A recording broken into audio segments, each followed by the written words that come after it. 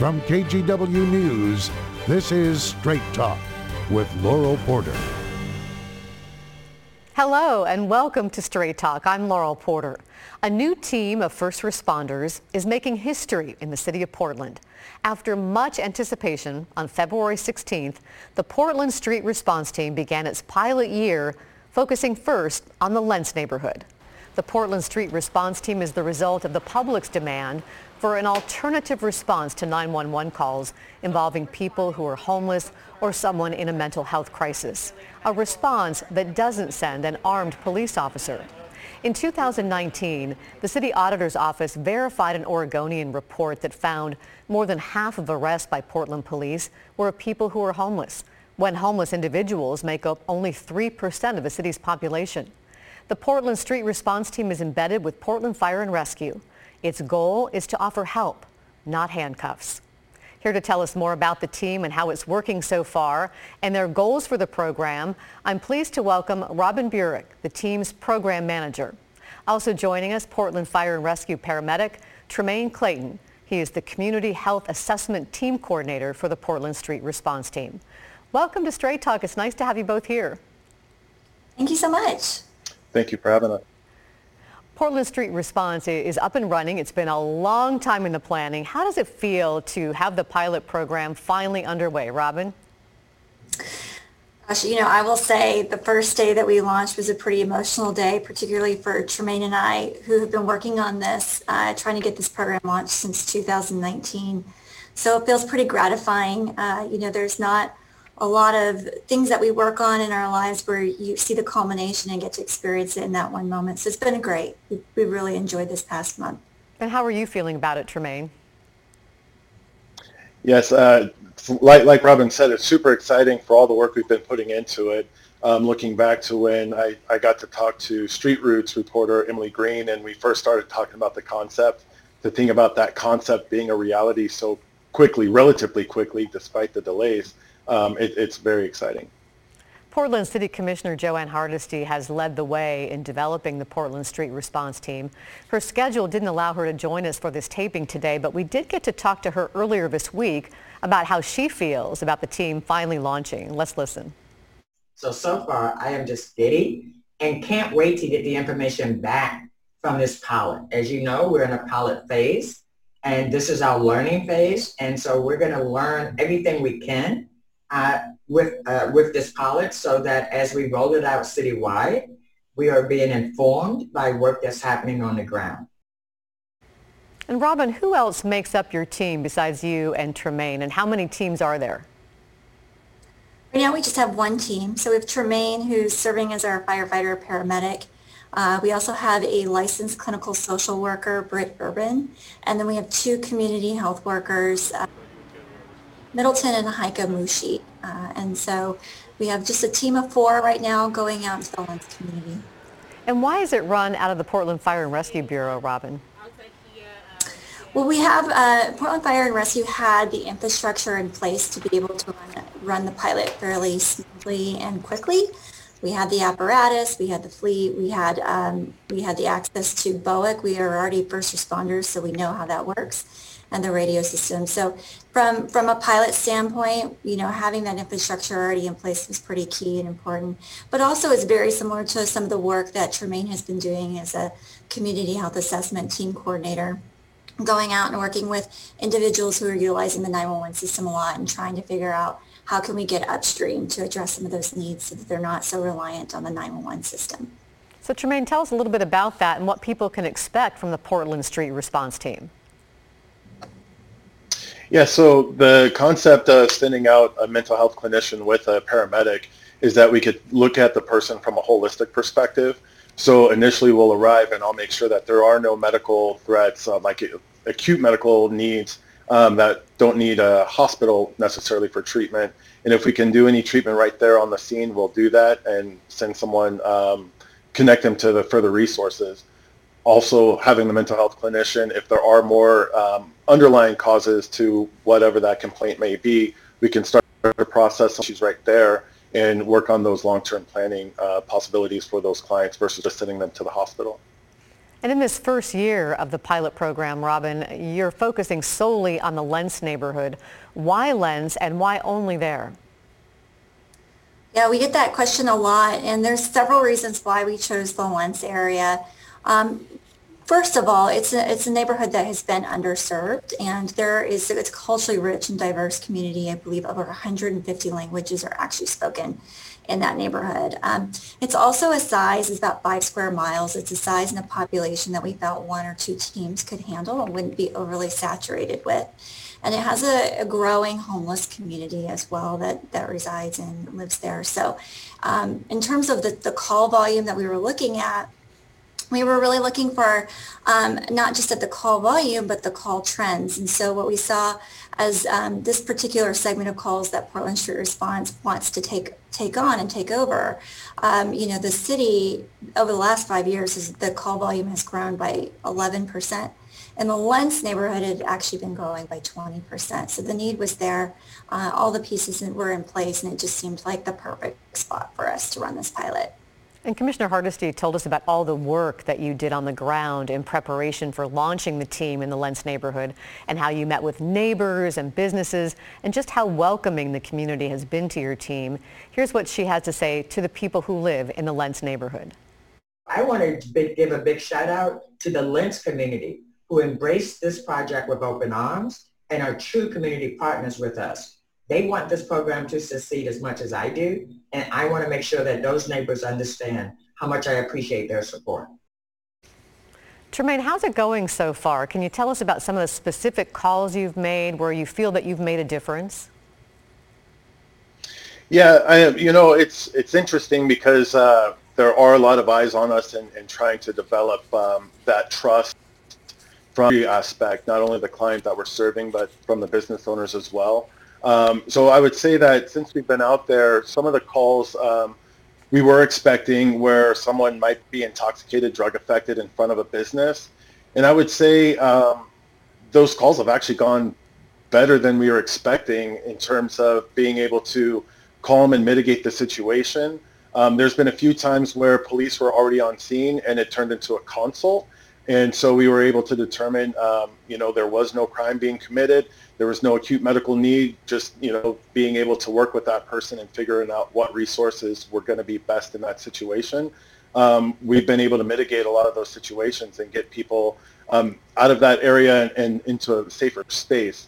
I feel that most of the businesses that have come out and interacted with us, either just seeing us out on the street and or after an intervention, it's all been positive and very warmly received. Well, the pandemic impacted your launch date, delaying it by several months. How else, Robin, has COVID affected how the team does its job? I think for us, well, first of all, we're not going into homes right now. The only calls that we're responding to are out in the public. That's in part due to COVID, and that's also in part just trying to slowly get into all this rhythm and allow our Bureau of Emergency Communications, which is our 911 dispatch call center, the ability to really kind of triaging these calls for Portland Street Response. But in addition to that, it also impacts how we approach the scene as well. So if we are going to have contact with someone or close contact, we have to be fully gowned and wear double masks and wear gloves. So we have to have the appropriate PPE, which has been another advantage of being within the Fire Bureau, because all of those protocols are set in place for us by the Fire Bureau. And Robin, how do you see the Portland Street Response Team addressing something that I know you want to address, is systemic racism and racial and social justice? Absolutely. So, Portland Street Response, a lot of the calls that we respond to are homeless related, and by no means are we saying that we're going to solve homelessness, because we're not. However, we know that there is a disproportionate impact to the homeless community. They tend to fall into two systems, the jail system and the emergency department system. Both of those are very costly.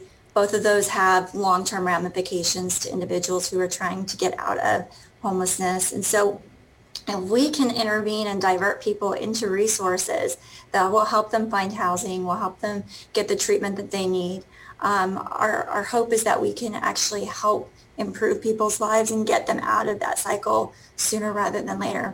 And of course, we know the houseless community is also overrepresented by people of color and BIPOC communities. I believe the last count that I saw from transition projects in 2019 had estimated about 38% of the houseless community were people of color. So all of this plays into really looking at systems-wise and how the city of Portland and first responders can change the system a little bit to make a difference for the houseless community. Tremaine, do you want to add to that in addressing systemic racism? You know, I do in that just recognizing the marginalized communities that exist here in the city. Really, you know, the way that our calls come in, we don't really screen for who's calling by racial demographic. So really just trying to change the compassionate approach of the first responder model, and with a lot of harm reduction techniques, trauma-informed care, and poverty-informed care trainings. That's really just kind of how we're delivering that service and hoping to expand that training throughout not only our bureau, but other public safety bureaus. Robin, walk us through what happens when a call comes into 911 involving someone in a mental health crisis or a call about a homeless individual. How do dispatchers discern when to send police and when it might be appropriate to send the Portland Street Response Team? There's a set of questions that the dispatchers will use to triage those calls. And so individuals who call 911 or the non-emergency line are welcome to always request Portland Street Response. The dispatchers will still triage the call and ask questions to ensure that we're the right and appropriate responder. But for instance, examples of how they're triaging those calls could be, you know, somebody like scenario based. So if somebody is outside yelling or in a mental health crisis and there's no crime being committed, there's no threat of harm to anybody else, no weapons present or to self, then Portland Street Response will likely get triaged to that call. Or if somebody is down and unchecked and it needs a welfare check, then we'll likely get called to that scene. You can request a face-to-face mental health check for someone. In that case, we would likely get called to that as well. So there are both police type of scenarios and fire scenarios in which we're taking on a little bit of each of those call loads. All have to do basically with mental health, substance use, intoxication, and welfare check calls. Those are the three categories that would typically fall within Portland Street Response. And the Portland Street Response Team is patterned after a similar program in Eugene called Cahoots. It's been successfully providing an alternative response to calls for decades in Eugene. And Tremaine, you volunteered with the White Bird Clinic, which runs Cahoots. What was that experience like, and how is it informing your work here? You know, I would say it was about 6 years ago when I first started volunteering with White Bird, and just the community of support within the organization and really that compassionate care. It was simply doing some wound care and washing someone's feet that just really gave me an opportunity to connect and spend time with that person, and really understanding their story helped me understand the person's story. And it was so much easier for them to dictate the service that I was going to provide versus me dictating it for them. And I think that's really that compassion piece of being client-centered, which is something that most first responders don't have, in the sense that we're using an algorithm. Step by step by step, this is how we will follow through this protocol. But to have it being client-centered first and having the client dictate what's going on, they're the best historians for their situation. So I would say that's probably the impact of working with them that I'm bringing to this team. And Commissioner Hardesty talked about how important it is to her that team members are paid a living wage, because a lot of people who might do this kind of community outreach work don't get paid a lot often, and some burn out. She doesn't want that to happen, and she says she wants to do this right. Robin, do you have thoughts about that? I completely agree. You know, the mental health industry in itself is oftentimes underpaid. I have a master's in counseling myself. I'm a licensed therapist. When I started in 2007, I was making $28,000 a year with a master's degree, right? And and I don't think a whole lot has changed since then. If we look at Cahoots, they tend to pay their workers $15 to $18 an hour. So it's really important that we set the bar in the city of Portland and say we value the work that these individuals are doing and this industry has to offer. Robin and Tremaine, thank you so much. It's time for us to take a break. When we come back, we'll look at what's next for the Portland Street Response Team and how the city will determine its success. We're back in 2 minutes.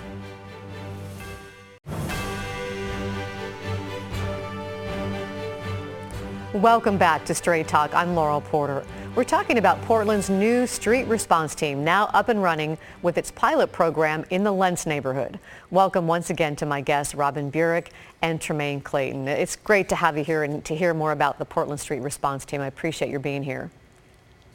Happy to be here. Thank you. Thank you. Robin, if someone needs help for themselves or someone else, how do they call the Portland Street Response Team? They can call the 911 number or they can call the non-emergency line, and they can always request Portland Street Response. The dispatchers on the other line will try to triage just to make sure that we're the appropriate responder, that there's no medical emergency or any sort of criminal activity that's present that would be warrant police to go there. But yeah, 911 non-emergency, they're very excited to send us. So, you know, if you call them, they'll definitely be triaging to see if we're the appropriate responder for you. And what are your hours of operation right now? We are operating Monday through Friday from 10 a.m. to 6 p.m. But you're hoping to expand that at some point? We are. So during our pilot year, we hope in July or August of this year to add a second team to that. And the second team will also work in the Lentz neighborhood, but they will work from 4 p.m. to midnight and cover some weekend shifts as well. So we won't have full 24/7 coverage in Lentz, but we'll try to get as close to that as possible with our second team. Commissioner Hardesty told us one of the biggest issues you have right now is having enough options for places where you might take someone who's in crisis or who needs a place to go. Let's listen to more of what Commissioner Hardesty had to say about that. We don't have enough mental health service providers to serve the needs of the people on our street or in our community. And we clearly don't have enough culturally competent or culturally specific service providers for the extraordinary need that we have. It's my hope that we will get significant resources invested from the ballot measure. I believe it's ballot measure 110. I don't remember the number, but the ballot measure that actually took some state cannabis tax dollars and invested it in alcohol and drug treatment. That will help a lot. But we also need the state to be a partner in investing in mental health treatment in our community. And Multnomah County is also planning to open a behavioral health resource center downtown next year. It'll be located in the Bouchon and Company building. That's at 333 Southwest Park Avenue downtown. Tremaine, how important will that center be, do you think, to your mission? I think that center will be very pivotal point in this, in that we do need places to take folks that need that help. It's been great with the initiatives that are going on, being a part of this program now that we're running and actually have our feet wet, so to speak. We're being invited to these conversations while they're being implemented. So having it from the ground up, being a partner in these in these projects, I think is going to be very pivotal for our program success. And you were telling me that you think it's important to delineate there's a difference between some mental health issues and homelessness. Can you tell me more about that? Yeah, I feel like sometimes throughout this process, we kind of make homelessness and mental health synonymous, and mental health affects everybody regardless of your housing status. And homelessness, there's a lot of root causes for homelessness. And so I think really when we're talking about the right resource for the right person, we have to delineate those two services to make sure that we're taking care of the whole person. And again, that's what I was saying about being client-centered.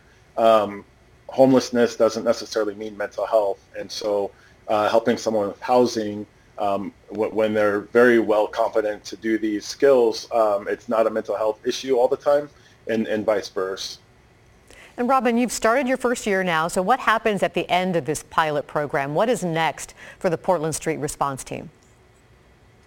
Yeah, so in February of next year, we'll go in front of council and we'll report our findings. Portland State University is actually working on a pretty in-depth program evaluation, and they'll also report their evaluation findings as well during that council meeting. And then hopefully, and I anticipate it will move forward, but hopefully it will, council will approve to fully continue to fund us and allow us to expand citywide. So right now we'll use this pilot year to really collect the data and really understand what the scale of that might look like if we do citywide expansion. And funding is a big issue. Commissioner Hardesty talked about working with Congress and the state legislature to get more funding. Can you tell us a little bit about that?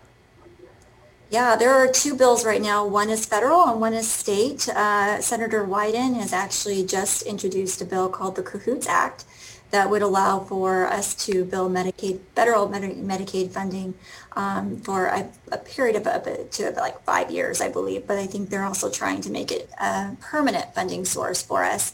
The other bill that's in the state, from what I understand, is a $10 million grant that could be distributed across the state of Oregon for other cities and programs similar to ours who are trying to stand one up.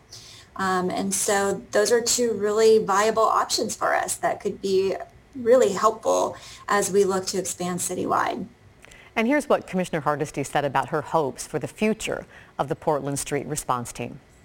Here's what I know for sure. Portlanders want Portland Street Response in every neighborhood in our community. And it's my job to figure out how to get it on the fast track in a way that actually keeps the integrity of the program intact. And Robin, a lot of people ask if there's a way they can help, if they can volunteer. What do you tell them? Yeah. I tell them, hold on, we're getting there. We're working feverishly to try to figure out ways that the community can get involved. Commissioner Hardesty recently just hired a new community engagement coordinator, and so we're scheduling a meeting with him to start talking about what does volunteerism look like. Yeah, we've been just amazed at the generosity of so many people reaching out to us who want to lend. And honestly, it makes you realize, gosh, you're not in this alone, right? There's a whole community and host of people and Portlanders who really want to make a difference. Well, Portland Fire and Rescue Chief Sarah Boom was quoted in a Street Roots article about what she said to your team as you launched in February. And she said, people are fighting to live, and we will fight with them. If you can meet people where they are, even if it's fleeting, you have the power to transform somebody's life. Even if they are at the lowest low and suffering, you bring them hope. Tremaine, what are your thoughts about your mission on this team?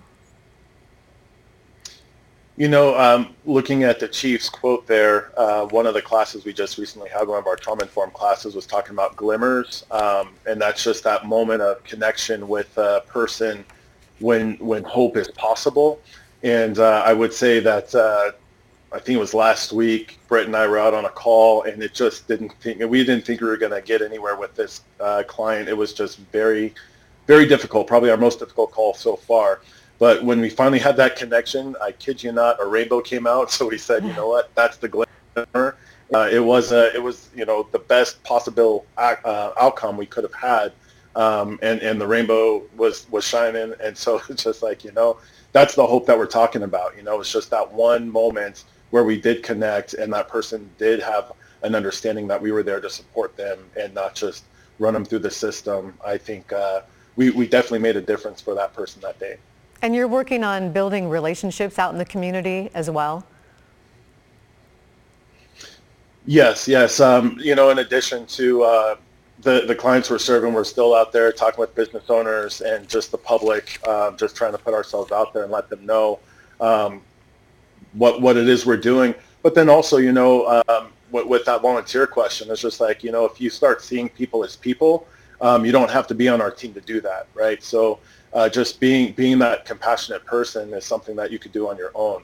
So people know, of course, safety is everyone's concern, but a lot of these people just need hope and help. They don't want to be hurting anybody. So just that's kind of my only pearl or takeaway from that. And let me give Robin about 30 seconds left for a final thought.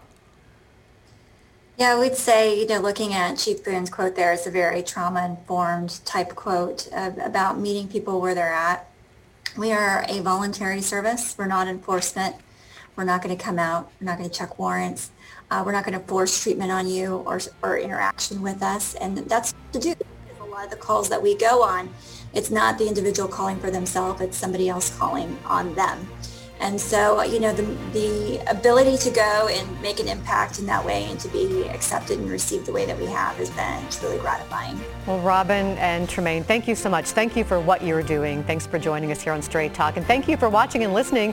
Remember, you can get Straight Talk now as a podcast wherever you get your podcasts. We'll see you next week for Straight Talk.